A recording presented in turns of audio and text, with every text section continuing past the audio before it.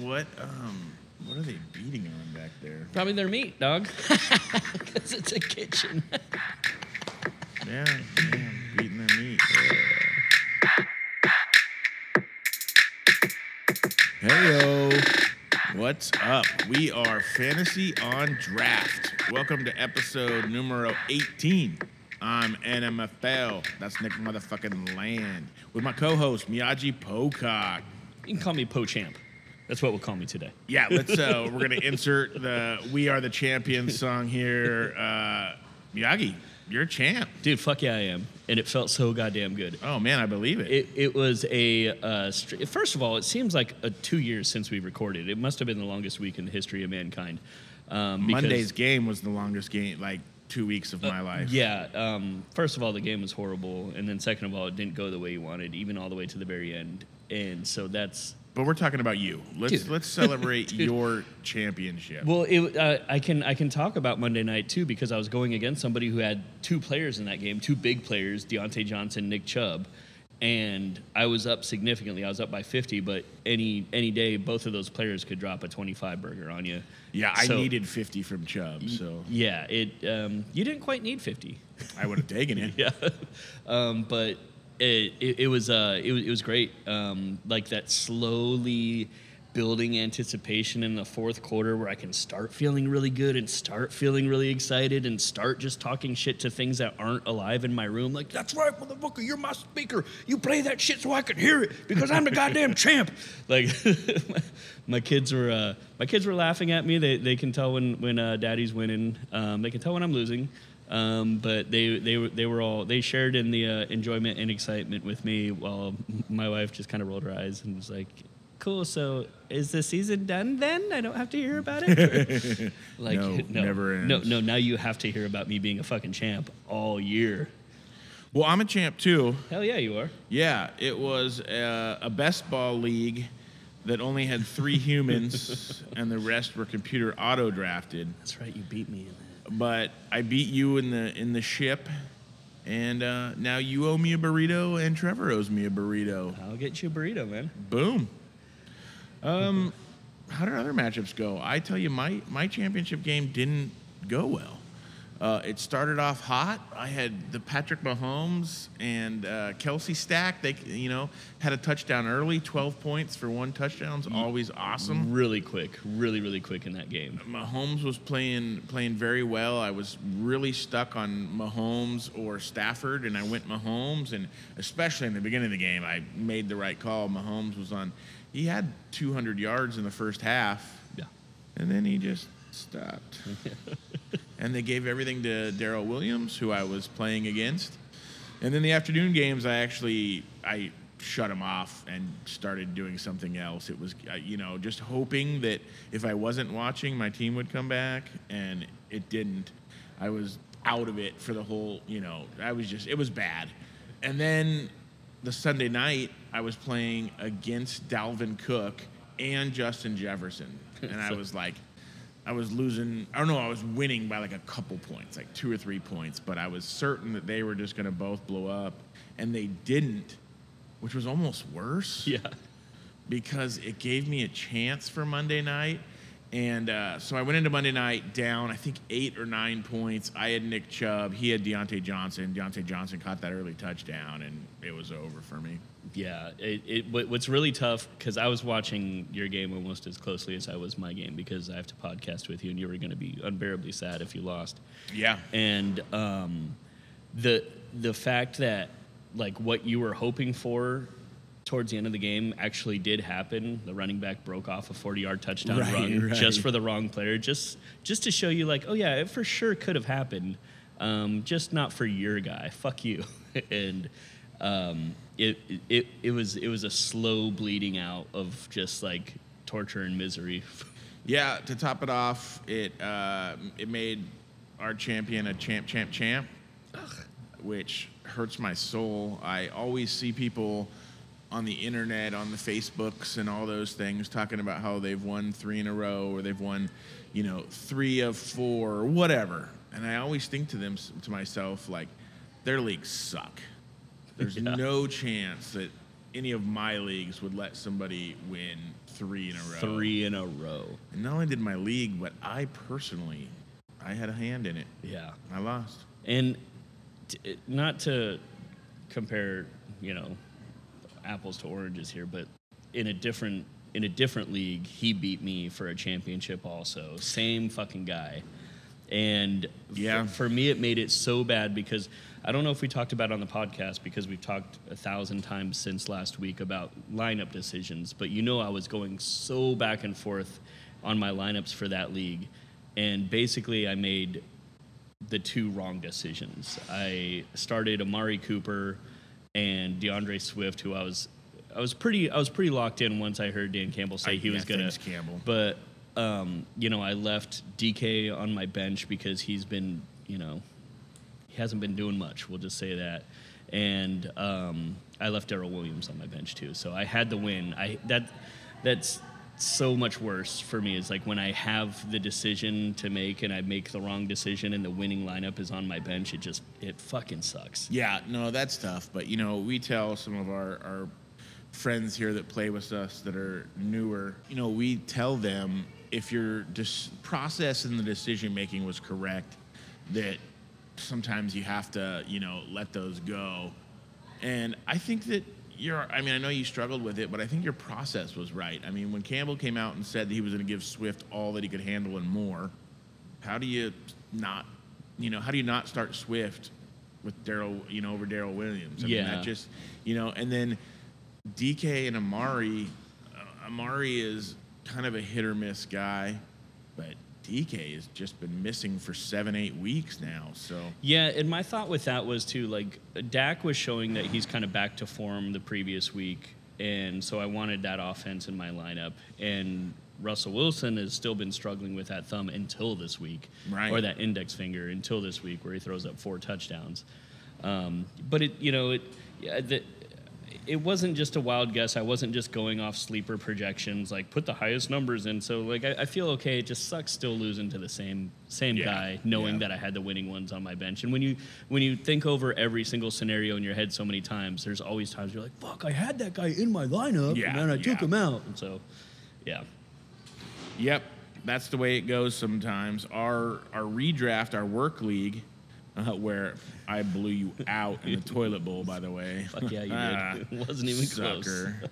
But in that league, you and I were in the toilet bowl, and the other toilet bowl participants are all established, multi-year, multiple-time league winners. And the 2 guys playing for the championship, one guy, I think it's his 2nd year, but last year he was kind of half in, half out. Yeah. And the other guy names his team Second Place Scoundrels because he got second one time. That was the highlight of his years career. ago. And there's probably, I was kind of trying to do some quick math and guessing a little bit, but I think there's probably a combined 16 years total between the 6 guys that were in the championship bracket. And then in the toilet bowl bracket, there was easily 50 plus years. Yeah. Like we've been at it for a minute. Yeah. And in the top bracket, the winners bracket, multiple people, either first year or second year guys. Yeah, and it's what I spoke about a little bit earlier. The amount of time that I've spent getting used to Dynasty, I've fallen off on my redraft skills because I don't know what trade value is worth, and trading is such a huge part of fantasy, and I made 1 trade in 3 redraft leagues all year. Yeah, and it's hard to win like that. Yeah, and I'll still always be. There's still a couple redraft leagues I'll always be in, but I don't know. I can't think of a comp where it's just like, okay, well, it's like I still like riding bikes, but I'm gonna drive a car. Yeah. I think we've gone pretty heavy into Dynasty, and the redrafts.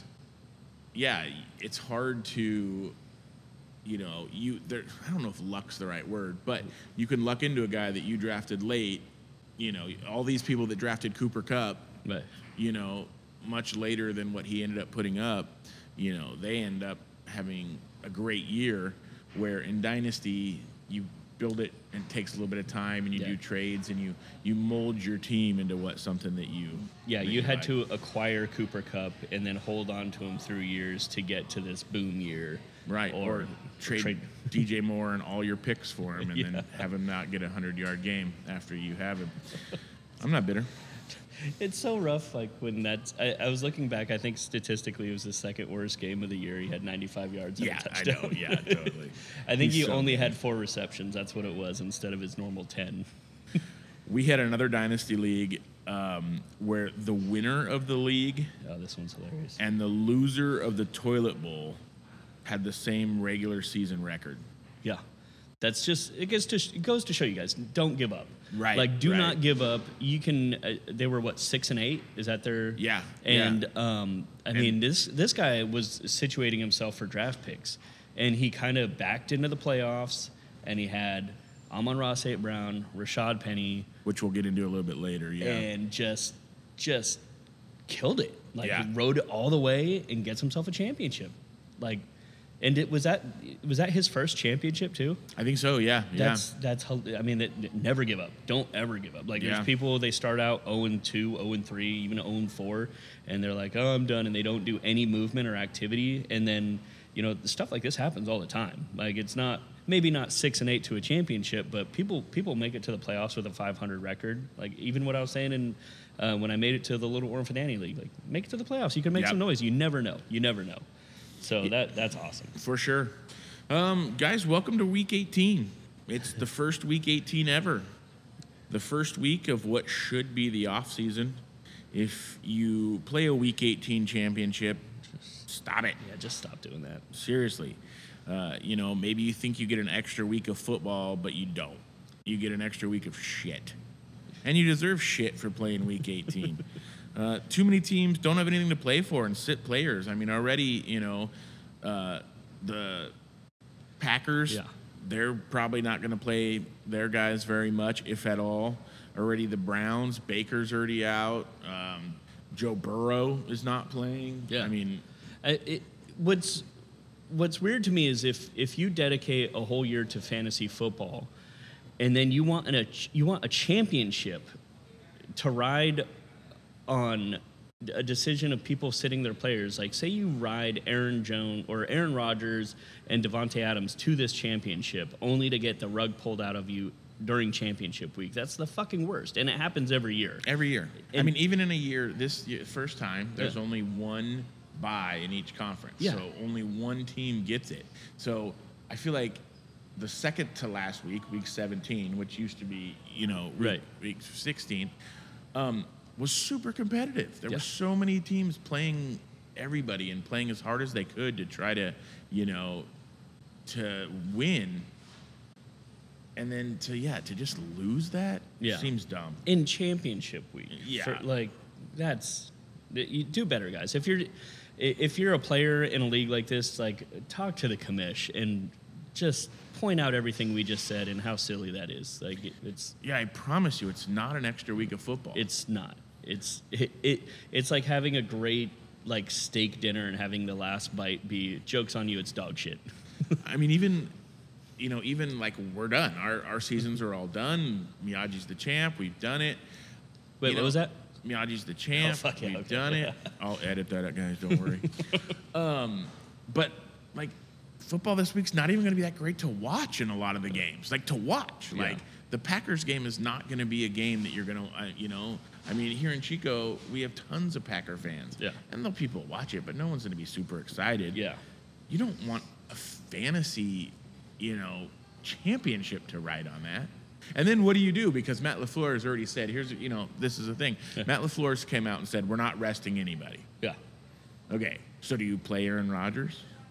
Do you play Aaron Rodgers over, Jalen Hurts? I mean, you probably don't have both them, but, and then you're telling me that Aaron Rodgers, who has a messed up toe and the game means absolutely nothing, they're going to play him the whole time? Yeah, even if he goes in for one series. Right. Just to get the rhythm of a game flow going. Which and I think that's great. I Yeah. think they should do that. But that's one series. Yeah. Like, I mean, you could start Derek Carr. They're in a win and get in game, like them and Right. the Chargers. That's a type of game you can maximize. But the the idea that you're going to have to make a decision between Aaron Rodgers and Derek Carr for your championship game is kind of disgusting. Right. Yeah. Horrible. Don't do it. Yeah.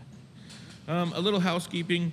We went a little long with our championship talk, but we just want to let you know we're on Spotify, we're on SoundCloud, Apple Podcast. I don't know why I can never say that word. It's a very difficult word.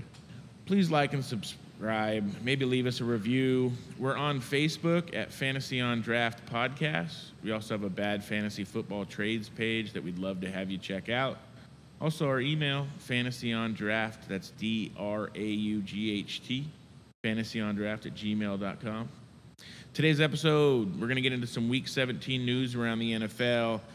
We're going to start some off-season mumbo-jumbo because, again, it's the first week of the off-season, not Week 18 championships.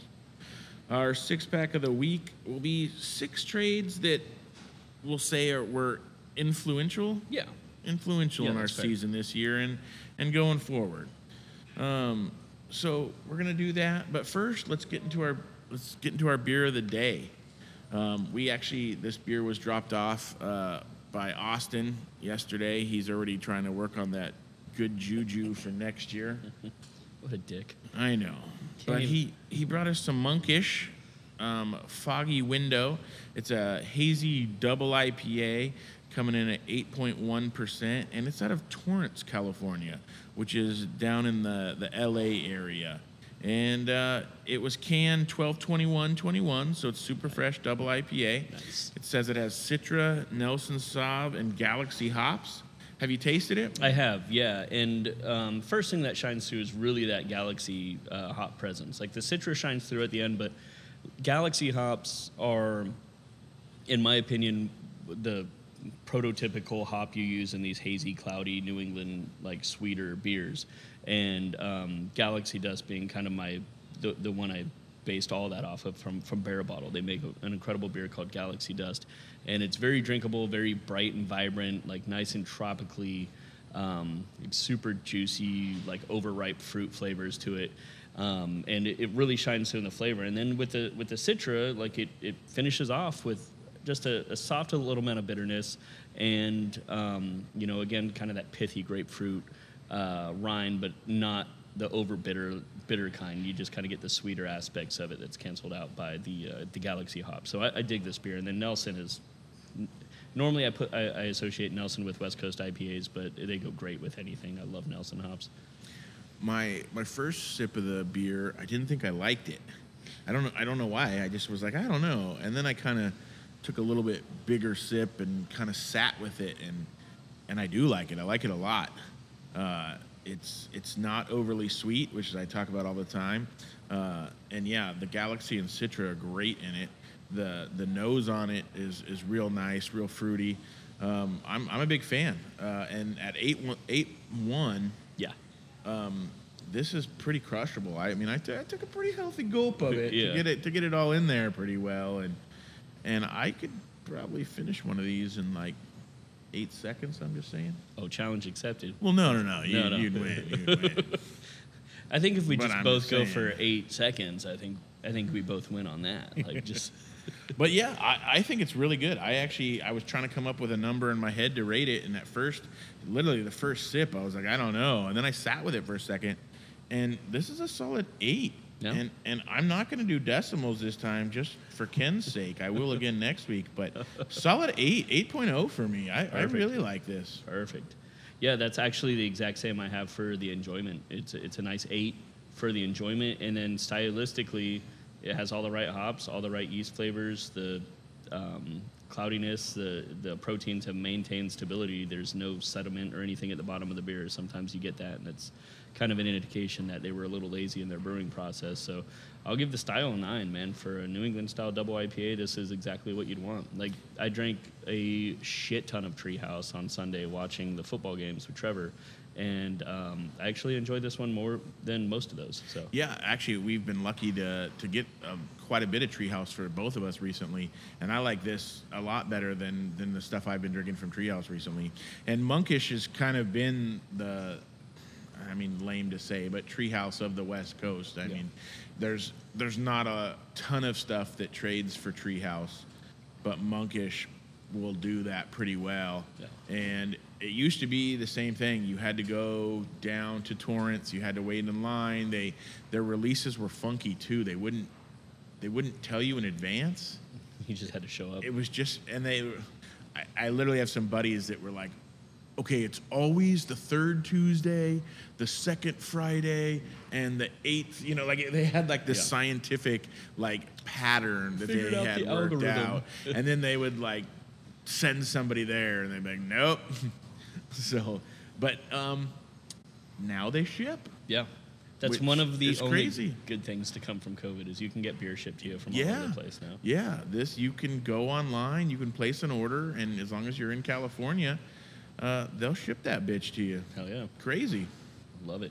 Yeah. I should put in an order. Yeah, I was thinking the same. Let's split it. Yeah, let's go Halfsies. Just one last thing. Their socials at Monkish Brewing. Check them out. If you get a chance to try this beer, hit us up. Let us know how you like it. Some NFL news and notes for the week. Again, not a whole lot. We, like I stated, are in the off season, so there's not a whole lot. But I mean, the big one. How do you not? Antonio Brown, he quit, or he got fired. I don't know. Who knows? I mean, today he's releasing some text messages with Bruce Arians. It's a whole mess. But I mean, you and I were talking a lot about it off air, so we'll have to get into it a little bit more. But he enjoyed walking off that field. It was a And huge walk is not the right word. prance, He enjoyed yeah. dancing and frolic, prancing. yeah. Yeah. It was the moment, like, I guess we've all kind of been waiting for, he's been so all over the place, so erratic the last couple years. I'll stand by it till I'm proven wrong that the Vontaze Burfict hit to his head several years ago is where all this crap started, because he's never been the same. And this erratic, super crazy behavior, it was kept under wraps for the most part. You thought maybe him and Tom Brady calmed him down and settled him down and like got him refocused on the game. Yeah, wasn't he like in the beginning when he was there? Didn't he stay at Tom's house for he was a staying little at bit? his house, yeah. And so you're kind of like, okay, sweet. Maybe we'll get 1 or 2 more years of, what I thought was one of the most talented wide receivers I'd ever seen. Oh, for sure. I mean, just an incredible athlete on the field. And it was kind of exciting to get glimpses of that again and like, okay, sweet. Maybe he's got it figured out. And then it was like, fooled you, like fuck you guys. It just we were watching the games and I start hearing about the distraction of Antonio Brown. I was like, oh well, I thought they must be talking about the past, and then it just shows the clip of him taking off his fucking clothes like Talladega Nights, where he thinks he's on fire. He's just stripping off his clothes and throwing it into the stands and running through the end zone doing jumping jacks as there's a fucking football game going on in the background. Like, you could see security guards like, is that a streaker? Am I supposed to be tackling this guy? What the hell is going on? Nobody had any idea what was going on. I know we got a kick about. I was asking him, like, did they get a 12 men in the field penalty? I still don't know the answer to that. Yeah, Like, it yeah. feels like that should have happened. Like, maybe it doesn't count if he's half naked. He's not in uniform. We have a dynasty league, and one of our buddies, Deep, made a trade years and years ago for Antonio Brown. Great trade. And on the Sleeper app, you can put a player's nickname, and his nickname was like, stupid idiot or something like that. Yeah. And then like he came back and he was like, who's the idiot now? Yeah. And then that like, oh, I am. And now, so it's like totally back to like, I'm an idiot again. Yeah. Back to my old ways. I saw a funny tweet this morning when, they were released all the text messages with him and Bruce Arians, and saw a funny tweet from Johnny the Russ that said, you can say a lot of things about AB, but he always has just the right receipts to bail himself out. Yeah. And it's like he kind of always does, kind of always has just a little bit of an excuse for everything. And I don't know, he's saying 100% that he was injured and Bruce Arians was making him go into the game when he wasn't ready, and now the Bucs are saying he refused to go in even though he was healthy, and so I don't know the truth. I'm not sure, but it just kind of fits Antonio Brown. Yeah, and I'll stand by this. Like, he's coming off the injury, sure. He played a couple snaps, got a couple receptions earlier in the game, absolutely. If a coach is asking you to go in and you're injured, I don't know the proper protocol for that. I've never been an NFL player, so I don't know. I do know that players they do it all the time. They'll go out and line up as a distraction or to draw coverage one other way and just barely do anything on the field. That's a pretty regular thing, actually. But what just will always stand out is no matter how injured he says he is, he was fucking doing jumping jacks in the end zone and running around high-fiving people on his way out with a huge fucking smile on his face. Oh, yeah, just trying to get the crowd Like- pumped up, trying to high-five, jump in the stand. Yeah. I mean, it was... You're making it so much about you and just getting oh yeah, look at me. And just the athleticism he was showing on his way out. That's not somebody who couldn't have lined up as a distraction or anything like that. Again, I'm not saying like if a coach tells you have to go in a game and you're injured, you shouldn't be forced to do that, right? But if you're capable of jumping around and running around, you'd think you'd want to at least help your team out. Like I don't know. Just the whole act of him leaving. Well, that's what it is. That's your behavior, man. Like you have to be accountable for that.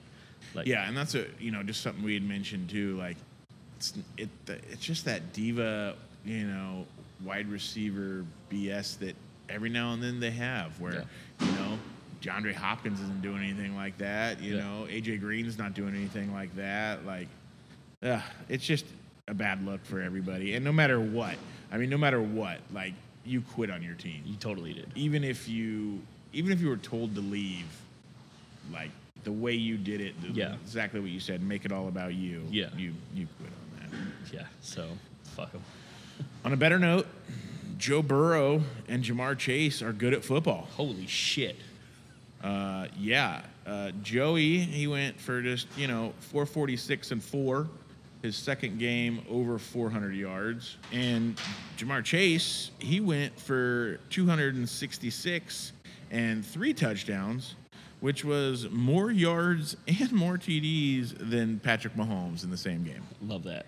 Like I was watching it and I was every time I was getting an alert, another 30-yard pass, and I saw the stat line. I was like, dude, he had a more productive day than Patrick freaking Mahomes in a shootout-style offensive exploding game.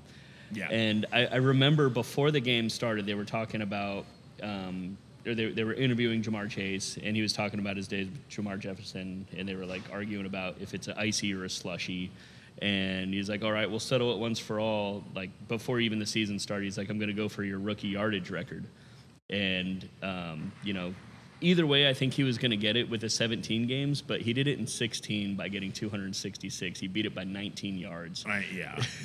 It's just unreal. It's just crazy. Like he's like, they were saying, oh, well, you're going to need like a pretty big game before the game when they were interviewing. He's like, I think I got it in me today. Just, jeez. Man, that's a calling your shot that I've never seen, calling a 200-yard game. Yeah, and it was unreal. He was, catching everything, running away from people. Dude, just making the defense look so bad. Waiting for his blockers to get there, too, and not just, like, for a screen pass. He's already 20 yards down the field catching a pass, and he's getting behind blockers to break one to the house. He's very, very good, as you had said. Yes. Yeah. In the NFC, the Packers earned the number 1 seed. That's already wrapped up. They have the bye. They're the 1 team. And the playoffs will run through Green Bay. Also, Aaron's probably the MVP, right? I think he's got to be, right? Tom Brady has better numbers, but I think just watching them play and what they've done with their team, Aaron Rodgers is, how do you not give it to him? Yeah. I think the great thing about what Aaron Rodgers does is his turnover rate is always like minuscule. Oh, yeah. He has 4 turnovers this year. 2 of them were week 1. Right. Unreal when it comes to that. Yeah, he'll go a whole season. Yeah, 4 interceptions, 5 interceptions. Yeah. That's, some guys do that in a game. Baker. Leave Baker alone. So I'll ask you right now, you think he's back next year? I think he's back for sure, and Yeah. I think he's back in Green Bay. I think that Devontae's back in Green Bay. Which is, man, you trade up in the first round, draft a quarterback, and then your quarterback that you already have, your Hall of Famer, gives you back-to-back MVPs? Yeah. Possibly this year could go, whatever, but I don't think he can lose it at this point. Jesus. Because, you know what that is? That's good management by the by the Packers. They knew how to light a fire under Aaron Rodgers because he was having just, above average years, not great years before that. And then they went ahead and they lit a fire under his ass, and now look what you get. I mean, I think you're kidding, but I mean, really, like, that might be what was needed. That's fucking my mind up. He might have retired already if they wouldn't have done that. He might have just been like, I had a good career. See you later. Good luck finding my replacement. Yeah. But nope, back-to-back MVPs.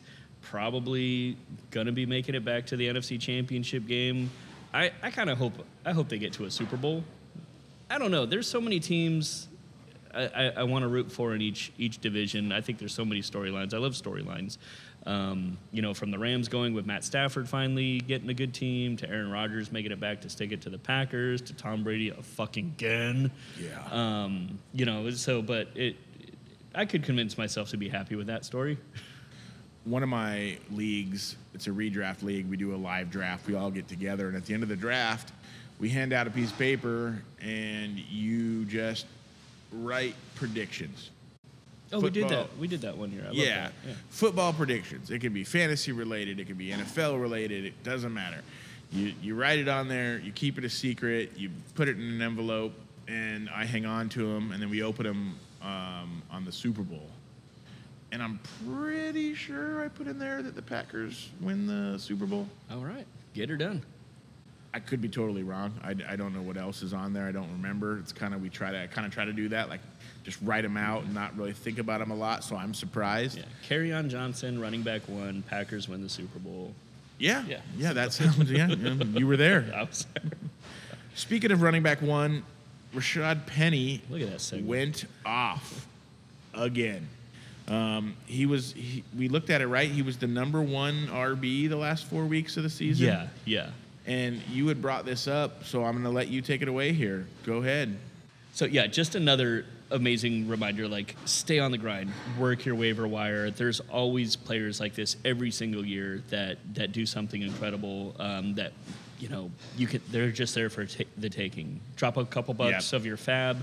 They can be on your team. Always stay diligent. One of our favorite podcasts that helped us inspire to do what we're doing is Stay Liquid. Don't be scared to change your philosophy, change what you're doing. At the beginning of the season, 5 weeks into the season, even 8 weeks into the season, Rashad Penny was like, hell no, he will never be on a roster. He's never going to get another snap.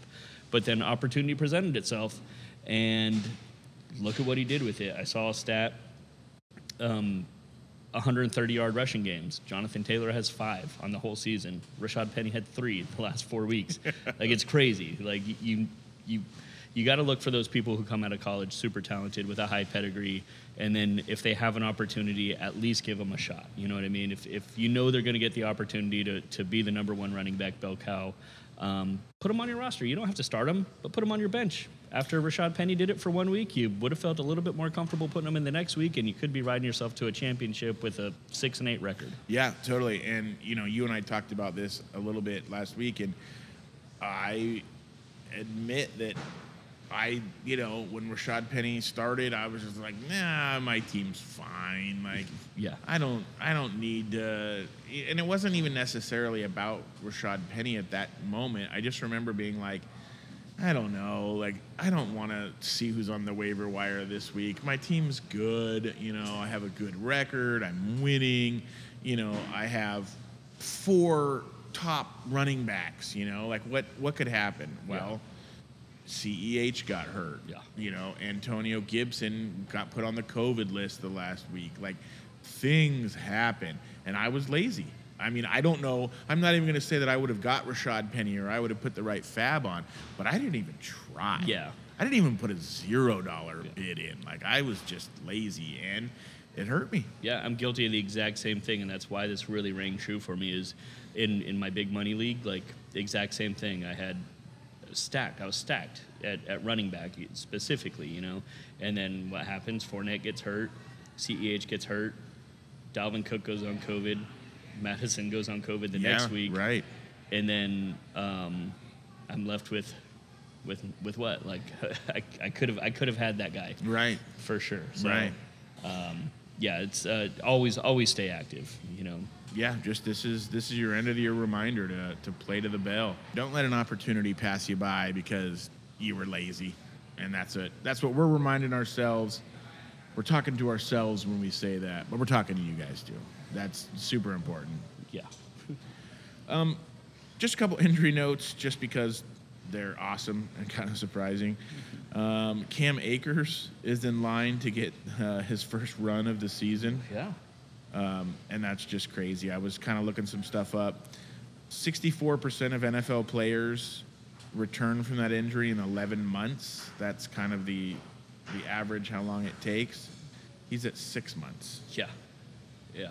And, originally the Rams did him a solid, made him active so that, he could get a year and he could get paid and do it. But now they're gonna play him. Yeah. Like, yeah. I mean, I still don't expect him to get more than a handful of Sure.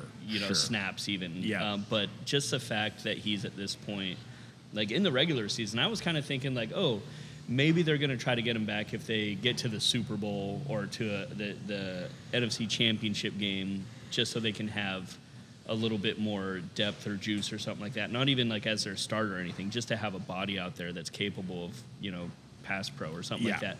And no, they're sending him out there to play. It might be one of those Darrell Henderson things where he doesn't see the field, he's just there just in case.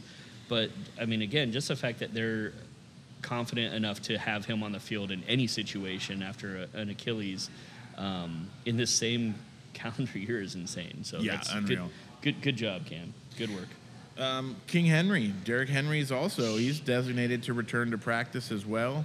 He had a Jones fracture in his foot, and they're saying he's going to come back. He's going to get to practice. Not sure if he's probably not going to play this week, but I mean that's crazy. He's going to be in their playoff run, and this is the time of year where the Yeti just starts killing it. Yeah, like just thinking of arrested Derrick Henry for a playoff run, because normally with the last couple of years he's put up like 600 yards in the last 3 games of the season, and so when he gets to the playoffs, the first game or two he's still over 100 yards and killing it. But that first year where they made it to the championship game, he just looked like, I don't know, like he just ran for 1,000 yards over the last 4 games. So he looked a little tired. So if you can get that guy back and healthy, and if he's what we all know he can be, it's going to be pretty fucking exciting. Yeah, he's great. He'll be fun, and they're in line to be the number 1 seed. I mean, I think they just have to win this week, right? I think so. Yeah, with that Kansas City loss. Yeah, and then they'll be the number 1 seed, and going through Tennessee, that would be great to see him at home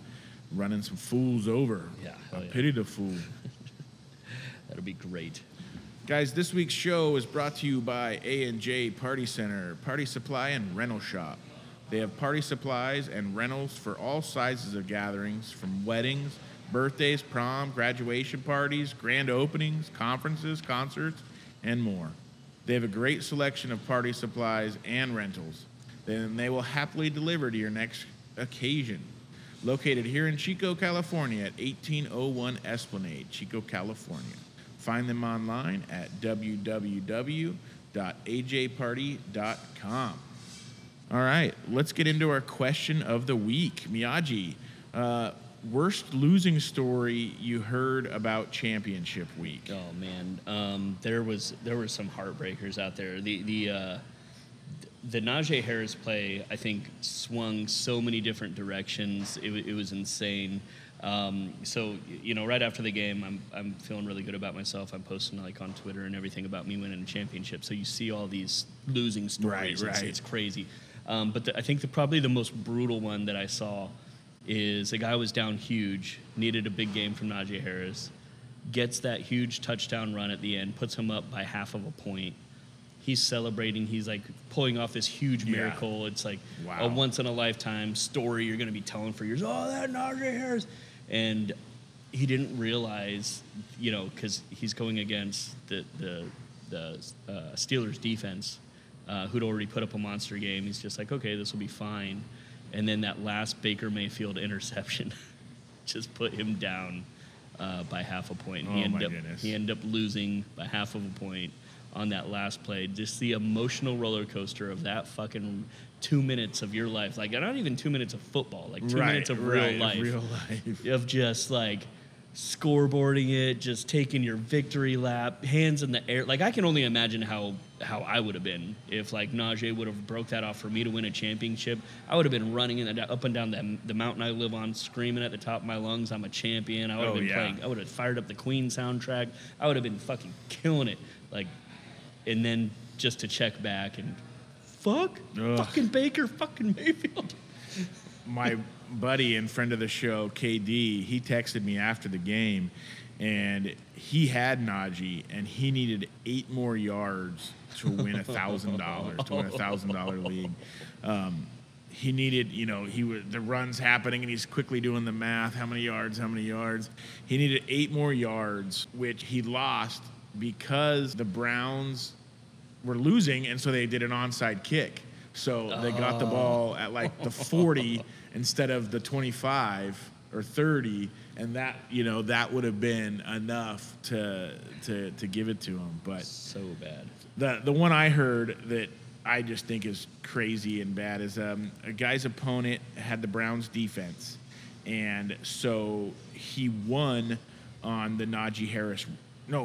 He won on the Najee Harris run. The run went all the way, made the guy's defense lose X amount of points, and so he had it. He was good. He won.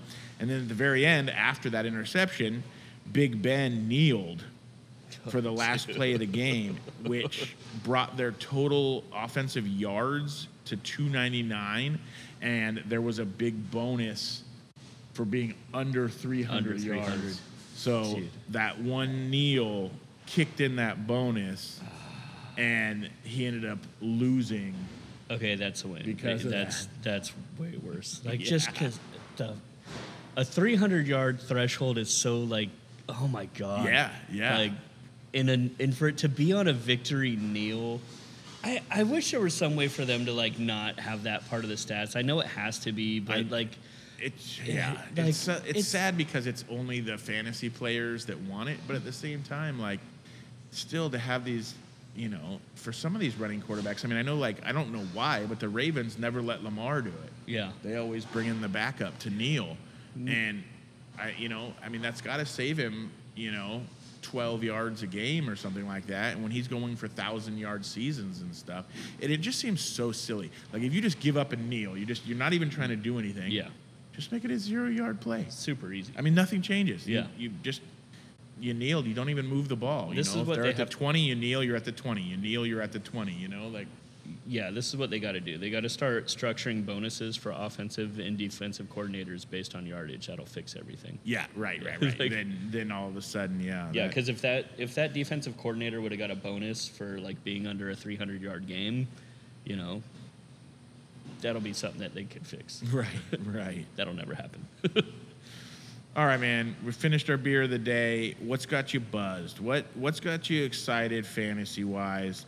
What are you... Besides being a champ. Besides being a champ, of course. So I don't know if you know this, but I'm a championship. Mr. Champ. Yeah, the champ of the league over here. I don't know if you saw my little belt right here. I did see your belt. It's actually blinding me a little bit. I've kind of turning myself away from you because it's you have really my big, obnoxious championship belt here with me today because that's what champs do. Champ's going to champ, man. Yeah, I mean, can you blame him? So for what's got me buzzed, man, it's just the next phase. Like I love that Dynasty changes throughout the year. We're definitely big Dynasty players.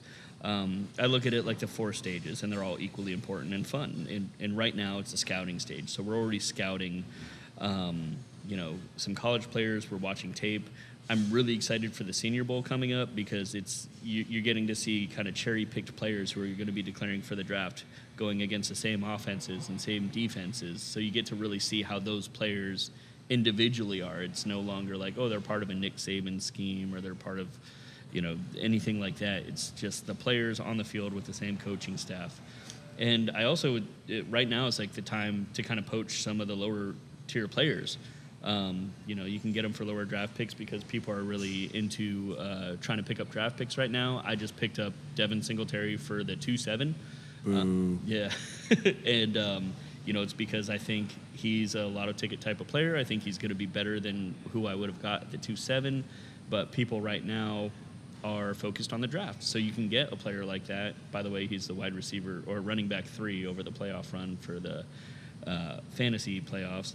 You know, and then it kind of moves into draft season. You're maneuvering your picks around, trying to maximize your information that you have, you know, meaning, like, for me personally, like, if I know there's 15 players that I'd be happy with, I try to get as many picks as I can, like, through halfway through the second round, basically. And that even means, like, sometimes giving up a higher pick for 2 picks later, because I know I'll be happy with those 2 players. Then you get, you know, the preseason where you trade those players that you drafted and you follow the actual season. You win championships. You know what I mean? You look down on your friends. You talk about it nonstop. You become obnoxious. It's all fun, man. And that's really what I'm excited for. It's really officially, like, now I'm already starting the next process of next season. Yeah, I mean, what's got me buzzed is the same thing. It's excited for the off season in Dynasty. I moved all of our Dynasty leagues into year 2022 yesterday. We got all our draft orders set, so we know exactly what pick everybody has. So it's no longer I'll give you a early first or a late first. Now it's I'll give you 1.02, 1.01. You know, you know exactly what it is, and you know, we're ready to rock. We're ready to start making trades. I was getting, you know, the way we play all year. I was getting text messages, you know, yesterday morning. When do trades open up? When do trades open up? Yeah. And, you know, from more than one person. So it's my favorite, you know, especially coming off a championship loss, which sucks ass. You know, to be able to, okay, let's turn the corner. Let's switch it over to the new year, and maybe I can pick up some W's with some trades or something like that. Yeah, so, like immediately. You don't have to wallow in that Right. at all. It's just like, boom, all right, I guess I got to fuck up some shit. You know, if you're in a Dynasty League and you guys take a break, you know, quote, break right now, well, one, I hate you. But, you know, it's kind of the thing. If I could understand and I can give a pass, there's some leagues out there that take a break until the Super Bowl. They want to, you know, hey, let's actually enjoy the NFL playoffs and the Super Bowl. I can get behind it in a way that I won't hate you. It's not what we do, but I can see it. But, man, I just hear about people like, oh, yeah, we closed the league down until the draft, until the NFL draft, or we closed the league down until, you know, April and all this stuff. I don't understand it. You shouldn't do that. Yeah, soft. It's soft. Yeah. Yeah. Stick to redraft. Yeah, that's your lane. You stay over there. Because for us folks who are just degenerates, I mean, I'm still going to enjoy the playoff run. I'm still going to enjoy the Super Bowl. I'm going to enjoy all that when the games are on. And even keeping up with the news throughout the week. And you know what else I'll be doing? I'll be watching those playoff games, seeing who's blowing up, and maybe trying to trade low for them or sell high on them. And I will be doing that to help better my fantasy team as well. Exactly. I hear that. All right. After you get buzzed, you want to drink more. So we're going to do that. We're going to start with a 6-pack. We're going to talk about trades that were influential in our season. They were the good, the bad, the ugly. Some of them helped us win. Some of them just made us better in the future. And some of them maybe set us back a bit. All right, Miyagi, why don't you start us off? Sure. So I'm going to start us off with something I did. It was a win now trade. So I got a couple of them. And this one falls under the win now. I acquired Davante Adams and a 2024 third and a 2022 third, which the thirds were just kind of tossed in just so I felt the trade was a little bit more balanced. And I gave up, this is a super flex league, so I gave up Carson Wentz, which is a good asset, and a 2023 first round pick. And I wanted to start with this one because without pulling it off, I wouldn't have had the depth to win the championship at all. Like if I wouldn't have acquired Adams, it would have fallen off, and I would have been heartbroken in the championship game. Yeah, and he's pretty good. Yeah. He was my highest scorer, even out of Matt Stafford, Cooper Kupp. He was 30 points, so definitely he was the highest scorer. And, you know, I was working on getting Adams a little bit earlier on in the season. We were kind of talking about it, actually, even before the season started. He just wanted a little bit too much. But as his season kind of fell off, this is, again, why it's really important to pay attention to what's going on in your league. As his season started to fall apart and he was out of the playoff hunt, he was just trying to get whatever he could get. And he was really weak at quarterback. His only quarterback is Mac Jones. So he really needed a quarterback. So Wentz offers that for the next 5-6 years, even if he's just your quarterback too. That's longevity, and that's a critical position. And he got a first in what should be a very stacked draft class. And he gave me wide receiver 1 for sure. Actually, he's the wide receiver 2 on the whole year. But realistically, like there's some question marks on You had his future. Adams. You had Adams and Cup. I have Adams and Cup. Yeah. Jeez. Yeah, I know. I don't know if you know, but my team was really fucking good in that league. Yeah, your championship belt is still blinding you Yeah, in the eyes right now. Yeah. Well, champ's got a champ, bro. There you go. And There so you go. it helps to get the number 1 and number 2 in the positional groups as you can. But the amount of time that Devontae Adams still has with Aaron Rodgers, so I might still have another year or two. So I gave up a couple years of longevity with a quarterback in a superflex league. And I'm willing to do that to chase down a championship. That's just one of those things where if you know you're in a window, go get it right now. That's your job. Your job is to win championships, bring the gold home, bring the trophy home, rub it in the faces of your friends. And that's what we're all in here to do. So this is my ideal trade for that. There was a couple other ones where I was going through and I thought, but ultimately I couldn't have won the championship without Devontae Adams, period. Yeah, that was a really good trade for you. Just like having the 1 and 2 just set your lineup so much ahead of everybody else. I'm glad it worked out. And the guy who made that trade, we've talked about it in the past, but he had the 1-1 a couple years ago and didn't take a quarterback. He skipped on everybody. He took Clyde Edwards, and now he was quarterback strapped, like you said. Mac Jones was pretty much it. So he put himself to a point where he basically had to do something to get a quarterback to even field a roster of a quarterback in your super flex spot. So he kind of put himself behind the 8 ball, and you took advantage, and congratulations. Yeah. It's just one of those things. Pay attention to your league. Pay attention to what other teams have. Like he was literally starting Mills in Right. So the more you know about the teams, the more you know what you can offer them and entice them into a trade that benefits both of you. It shouldn't be, I'm just trying to win this trade so I can get the player I want. Right. You want that's how you make trades happen. You want both teams to benefit from it. So part of that is knowing what your other leagues got going on. How about for you, man? What you got going on? Well, so I didn't win a championship. I mean, thanks for bringing that up. So my trades are kind of a little more just things that I think definitely set me ahead moving forward, and I'm pretty happy with it. One of my favorites this last year that I made, I think I've been pretty vocal that I've been down on DK Metcalf. Yeah. Though a lot of that has been him as a person, not so much him as a football player, but then it kind of coincided with him not being a very good football player either. Yeah, I don't know if that's just coincidence or you were calling it ahead of time, but yeah, he fell off a bit this year. Yeah, so I traded away DK Metcalf, who I was happy to get off my team. I traded away Darryl Mooney, who I'm on the fence for. I think he's a real good player. He's just kind of up and down in fantasy, but he kind of had he was kind of at his high, I think, when I sold him. David Njoku, who was kind of just a toss-in, and then a 23 second, just to kind of sweeten the deal. So DK Metcalf, Darryl Mooney, David Njoku, and a 23 second. And then I got back, what I got for that was DJ Moore, who I'm huge on, and Jamar Chase.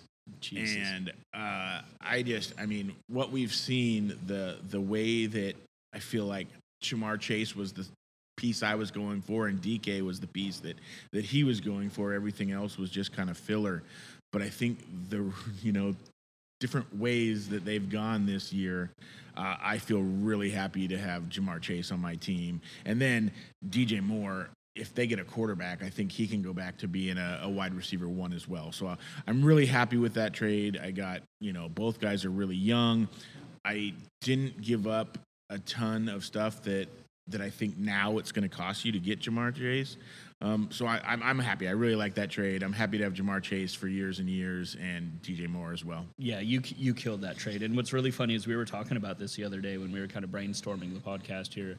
And I had it in my head that you also gave up DJ Moore, and I still thought you won that trade. Yeah. And you're like, no, dude, I got him and Jamar Chase, and that's incredible, man. Because DJ Moore is still very young, and Jamar Chase with Joe Burrow who, you know, it seems like they've got years of chemistry together in his rookie year, because they literally do. They played in college together and lit the world on fire there. It translates seamlessly to the NFL. He's breaking the rookie record of yardage. Yeah. He's scoring touchdowns, and he just looks like a beast out there. It's like he's waiting for blockers. He's waiting for plays to develop in front of him, which is a very mature thing for a rookie wide receiver to do. And so he's turning a 20-yard pass into a housing it for 80 yards, like consistently. And it's incredible. Him and Joe Burrow look like best friends again. I mean, it's just great. Yeah, it's awesome to see. And you absolutely killed that trade. And that actually makes me worried, because that's in the league that I am the defending champion now. And your team is very stacked, and that's a huge part of it, a huge part of it. Yeah. Hopefully I can, keep it going and try to catch up to you. No. Hopefully. I don't want to let that happen. Well, hopefully. We'll see. We'll talk about it. All right, I'll dive in here. So I have now for my next trade, it's a win later trade. So I definitely am not trying to win now in this league. Sometimes you just have to take an honest look in the mirror and be like, I'm not doing much with this team right now. It's an orphan team I took over. There was a couple assets when I first took over the team. I went in to try to win. I sold some stuff. I made some trades to try to win this year. And as soon as I knew that wasn't really going to happen, I started blowing it up again. So I think the most valuable asset I had on that team, and this is, again, a super flex league, was Kyler Murray. And you can't just get rid of Kyler Murray for nothing. He's the dynasty quarterback one, if not, 2 or 3. He's elite. His rushing ability and rushing stats add on to what's already an explosive offensive arm that he's got throwing the ball around. So to sell Kyler Murray, I got Russell Wilson, who I'm hoping next year rebounds and is either on a new team or has a new offensive coaching staff or something, because I still think he's a top 5 talented quarterback in the league. Oh, yeah. He just needs to go somewhere else. Yeah. Sometimes you just need a change. He might do the Matt Stafford, go somewhere else and just light the world on fire. We've always thought he got held back by that offensive scheme, and he still put up incredible numbers. Yeah, I've said it for years that as a fantasy football player, I just don't really want anything to do with him because of his inconsistency. But as an NFL quarterback, he's got to be for sure top 5 in the NFL right now. He's great. So, yeah, if he was to go somewhere else, ooh. Yeah. So I got him, and I got what is the 1-1 in this year's draft, which I'm pretty excited about. That's a good spot to be in. I got the 2022 or 2023 first, second, and third round pick. So I got a whole draft class for what should be an incredibly stacked draft class. And you combine that with Russell Wilson, so I have another quarterback that I get to start for several years. Russell Wilson still has, I believe, several years left on him. And 2 first-round picks, a second and a third. One of those first-round picks being the 1-1. I think I put myself in a really good spot to acquire more assets and still not take a huge step down as far as productivity at that quarterback position. I do think Russell Wilson is spots behind Kyler Murray as far as dynasty goes because of age, but I think on a week-to-week basis, they could both put up similar numbers with the contingency if Russell Wilson gets in a new system. I do believe he's talented enough to do that. Yeah, I like the trade for you a lot, and that was before we knew that pick was going to be the 1-1. We were pretty sure it was going to be an early first, but to have it actually be the 1-1 is just an extra bonus that I do like. And Russell Wilson is one of those quarterbacks, I think, that because of his name and because he is such a good NFL quarterback, you give that guy the ball with a minute to go, down 2 or 5, whatever. I'm a Niners fan, so we see the Seahawks all the time. When that guy has the ball with a couple minutes to go, it's always like, shit, here it goes. Yeah. So he also, his name still holds a lot of value. So even if you weren't comfortable with him as your quarterback, you can move him for a lot of parts and a lot of pieces as well. Yeah. And if he does go somewhere else, if he was to go to Pittsburgh or Carolina, the Saints is where I'm. Yeah, the Saints, right? If he goes to the Saints and Michael Thomas comes back, man. Yeah. Michael Thomas will suck. It'll be bad. So. Yeah, no good. But yeah, I really like that trade for you. I think it's really good. Yeah, I think it's a really good example. You don't have to blow up your team entirely and get rid of everything to completely tank and have nothing left. So I'm trying to be linear, but you're trying to win later. So I think that was the perfect, you want to. The deal with tanking is you still have to field a roster and still have to get it out.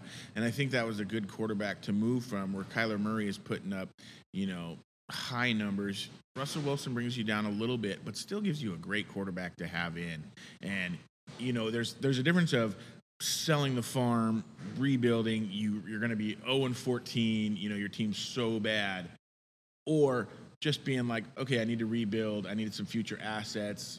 I'm going to be good next year instead of 4 years away. Yeah. And I think that's the perfect way to do it. You sell a really high, asset like Murray, and you get some really good pieces. And the 1-1, that's great. Oh, yeah. And then you didn't sell so much that you're just going to be, the bottom team for the next 2 to 3 years. Yeah, I'm not going to be floundering around Right, just in purgatory, right. just like, I still think, like you said, I do believe if I draft well in some of the other assets on my team, like I can compete next year.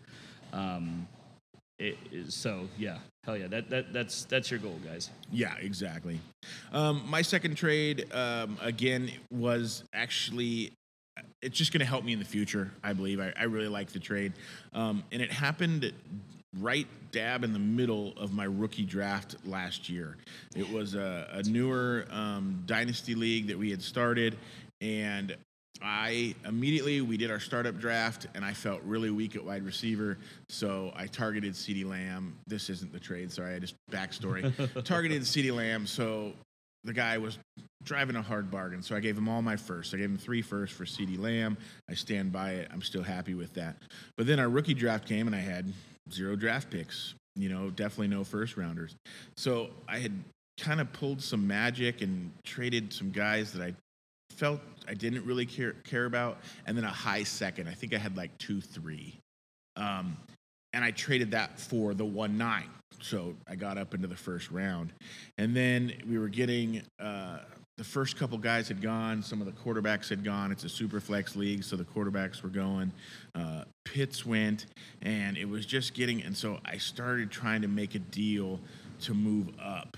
And I ended up getting the 1-6 for my 1-9. I gave up Denzel Mims, who before last season still possibly maybe could have been good. He's really not anymore. But also a second. I gave up a second in this year's draft for that. So, and then with the 1-6, I got to draft Jamar Chase.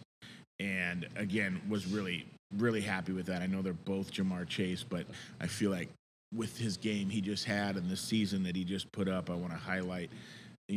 I felt that was a really good move. I did at the 1-9. ETN was there, who I also think is, a good player, and the guy was happy to get him at 1-9.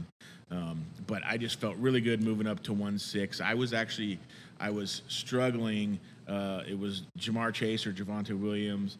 And I was like, I don't know what to do. And then I just was like, I know what to do. Yeah. You want the wide receiver that's going to be there 10, 12 years. Yeah. So I pulled the trigger, and I'm really happy about that. Again, just that's gonna, like I had said, I felt soft at wide receiver in that league. Had traded all my picks for CeeDee Lamb, so to then go into the next season where I felt low on wide receiver to now starting CeeDee Lamb and Jamar Chase, I just feel really good about that. And I love that thought process on how you approached that. It wasn't I need to get up to the 1-6 right now. It was a bunch of little moves that potentially added up to something significant. And I think that's really important for people to realize. I'm a huge proponent of making big trades. I like to get the guys I want. I like to make big moves and, be damned with the downfall afterwards. But those are available to me because you can do a lot of little trades to gather assets, so you can get tiny little pieces. Like 2 2s can equal a 1, if you do it right. And you add another, you can add a first rounder with another second rounder to get up into the top 5, and sometimes that jump in talent from the top 5 to the end of the first round can be huge. It can be big. And so to take those little steps and combine a couple trades together to get up in that, top 6 in this case, and to land a talent like Jamar Chase is insane. That's a great work, and that's how that's how Dynasty works. That's what a lot of people get confused about Dynasty and redraft, because redraft, it's player for player. Sometimes it's 2 players for 1 player. I like to do that, so I get 2 off my team to get 1 good one. But Dynasty is so much more than that, and that's why you have all year to do it. You can move around because everything changes value. Those picks didn't have the same value that they did a month before that. Oh, right. You know, right. so you have to. It's about timing and knowing what's going on in your league and kind of knowing the cycle of how the Dynasty offseason works. And that's honestly one of the real big reasons we're doing this podcast. We're really excited to kind of share that information with everybody because we've spent years learning it. And we're in enough leagues with enough people. Sometimes we started thinking, like, do these guys really get, like, do they understand how this is working right now? And so that's a perfect example of why Dynasty is super badass. So that's an awesome trade for you. I love that trade. Yeah, I was really happy for it. And like I said, now I feel like I'm pretty pumped at wide receiver, CeeDee Lamb and Jamar Chase for the next 10 years, so I'm happy with that. Yeah, dude, anytime you have Jamar, I have no shares of Jamar Chase. Yeah, I just have the 2, and I'm ecstatic. Yeah, I'm going to have to get them from you. No. All right. And so I'll finish off with my third trade here. And this one, I still won because I learned from it, because I hated it as soon as it fucking happened. I hated it. So I traded away Michael Thomas and Jalen Waddle. You guys know how I feel about Jalen Waddle. And I got Mitch Trubisky, and he's the handcuff to Josh Allen. I'm leaning on Josh Allen pretty heavily. James Conner and a first. And this is one of those scenarios where I think that was the 3rd or 4th trade I'd made that day. I was going hot and heavy in the trading, and sometimes you just need to understand, like, you got to stop, because I always end up doing one trade too much. And I'll just walk you through the whole process here. So Michael Thomas had just announced that he wouldn't play again for this whole year. Waddle hadn't completely caught my loving eye. You know, he was doing well, but I hadn't really looked into him so much. I had Josh Allen, like I said, who the week before that, he'd taken a super scary hit, and I was like, man, I should probably try to get Trubisky, just so I can. Connor was taking over and getting an ungodly workload. Edmonds was out. He just had a big game. He had several big games after that. And 2023 draft class I love, so I love getting a first for that. But the moment this trade went through, like, I realized how much I loved having Waddle on my team. I figured between him and Ruggs, I had my future set up for, at the wide receiver position. And the whole Ruggs thing had just happened the week before. So I still hadn't had it in my mindset that I didn't have 2 super solid young wide receivers. I thought I could lose one. It wouldn't be the end of the world. Thankfully, I was able to trade back for Waddle. I got him back on my team. You're welcome. Yep. You helped me with that one. Thank you. 3-way trades are awesome. But it just kind of goes to show, just because you're in the frenzy of trading. Because what happened is I wanted James Conner. That's how it started. And then I saw that he also had Trubisky on his team, and I'm like, sweet, I can try to work something out with this. And then it just kept getting more and more. He offered me too much. I countered. We kept going back and forth. And I kept countering just to try to make the trade happen. And I didn't realize, like, I don't need to do this. I could have walked away from that trade at any moment, And when that ends up happening, you don't always get lucky to. I mean, luckily the guy I traded with, Joe Griff, he's pretty chill about everything. We still ended up working out another trade later because I told him as soon as it was over, I was like, hey man, if you trade Waddle, like, I want him back. So let me know if he's going to be on the market for anything like that. And we ended up talking. You got involved with it. There's a 3-way trade. Everybody felt happy with it. I was super glad to get him back. But that's just one of those things where, like, you stop and you think about, like, why the fuck did I do that? Like, why did I, like, I wanted these players, but not at the cost of this. I overpaid for something that I didn't even really necessarily want. I just wanted to kind of close a deal because it was something we were going back and forth on. And when that ends up happening, just take a break. Just stop and think, do I really need to pull this off? Give it even an hour. Right. Because it was hot and heavy back and forth. We were going pretty rapid fire. So. Yeah, I remember right when you made the trade, you were so just disappointed to lose Waddle. And I remember you saying how you told Joe basically you want him back. And so I started super sleuthing and looking through. And looked at your team and looked at his team, and I had a bunch of picks in that league, so I ended up working my way into the deal where you got Waddle back, and I knew you were willing to overpay a little bit, and I ended up getting Kittle out of the deal. I mean, I paid quite a bit. I had lost Dawson Knox in a first, I think, and then Joe gave up Waddle, and I think he ended up with a draft class, first, second, third, something like that. Yeah, that's exactly how it went down, and that's a good representation of a trade that everybody wins too. I mean, you gave up, like I got Waddle and Knox, and at the time Knox was still killing it. I mean, he goose egged me in the finals, but he's still, I think he's the tight end 6 on the year. He's doing okay, and he's young, and he's going to be with Josh Allen, who's my quarterback for a long time. Stack, so that's great. You got your boy Kittle, who's just one of my favorite players to watch. He's a big old fucking goof, and I love watching him play football. And Joe, who's trying to rebuild his team right now, got first, second, and third, and that's a great thing to acquire as well. So I think everybody won that trade. Yeah, no, it worked out definitely for all of us, and I was happy to get Kittle. My third trade is, I'm going to say it is the exact reason that I lost my championship. Thanks for bringing that up. You got it, man. But it was a trade that was done earlier in the year, and I hate it. I don't know what I was doing. I had an idea in my head that Curtis Samuel, when he went to Washington, the football team, that Rivera was just going to, I don't know, turn him into what everybody thought he was going to be in Carolina and better. So you weren't alone in thinking that, though. Everybody was I was like hell-bent on getting it. And so I got Curtis Samuel, and then Hunter Bryant, tight end, for the Browns. I just was, thought he looked athletic coming out. So I was happy to get Curtis Samuel and Hunter Bryant. I gave up Noah Fant, which I think is a good tight end, and I was okay with it. But for some reason, I threw in a second. Yeah, that's weird. I don't know.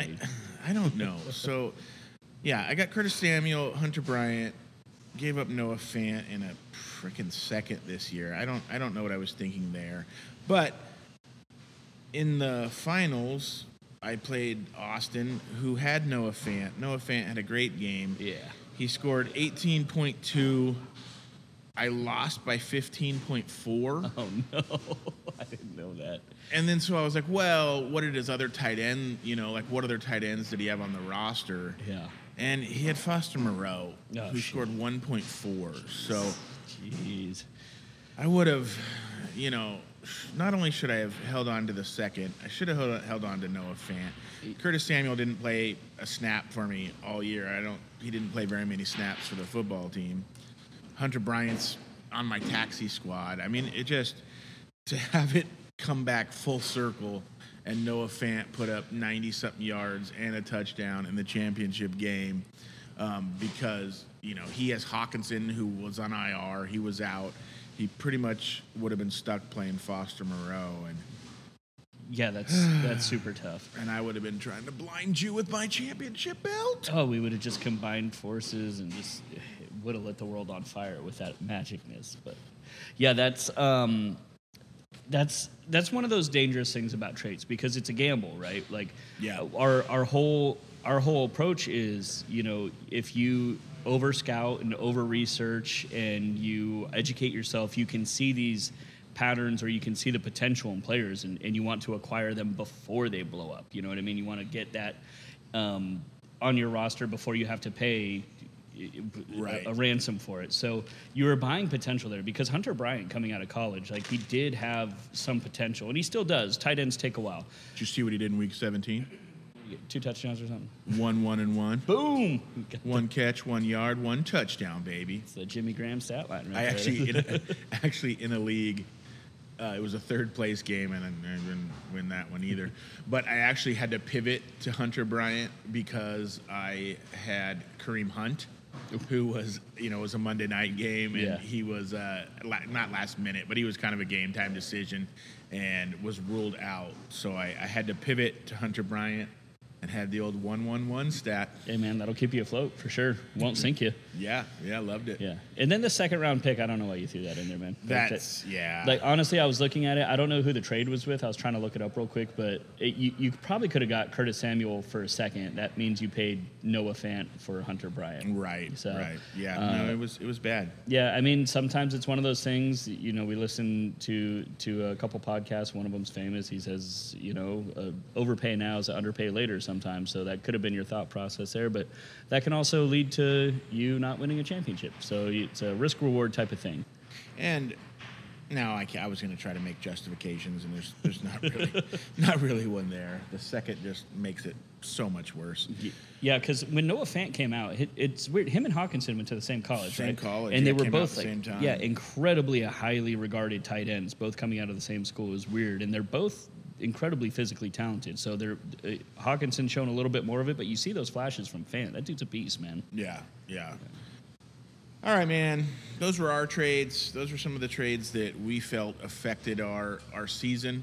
And like I said, for me, they're pushing me ahead in years to come. Miyagi was showing you some that directly helped him win this year. And we've said it before, we'll say it again. You're trying to win this year. So his team was going for it. He did what he needed to win this year. My teams didn't quite have it, but I'm giving myself that push for next year and the year after to, again, win that championship. Hell yeah.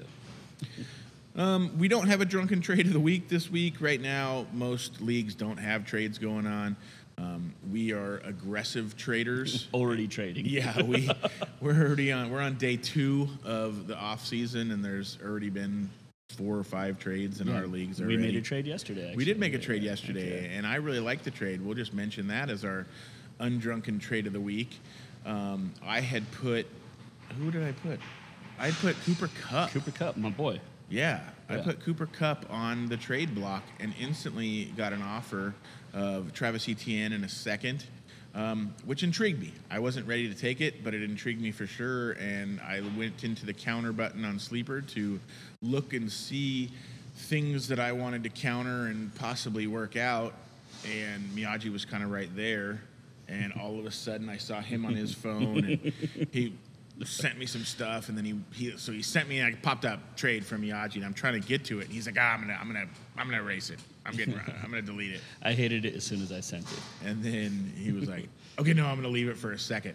And I was trying to get there because usually that means he's over, he's giving something up that he really likes. And opened it up, and I was happy with it. J.K. Dobbins and a second for Cooper Kupp, and I was like, all right, I'm going to take it. And he was like, oh, fine. And so I hit accept, and my phone gave me a weird error message, and I thought he had erased it. I tried it again and accepted, and it went through. And I'm really happy to get J.K. Dobbins in that league. Cooper Kupp is amazing. I get it.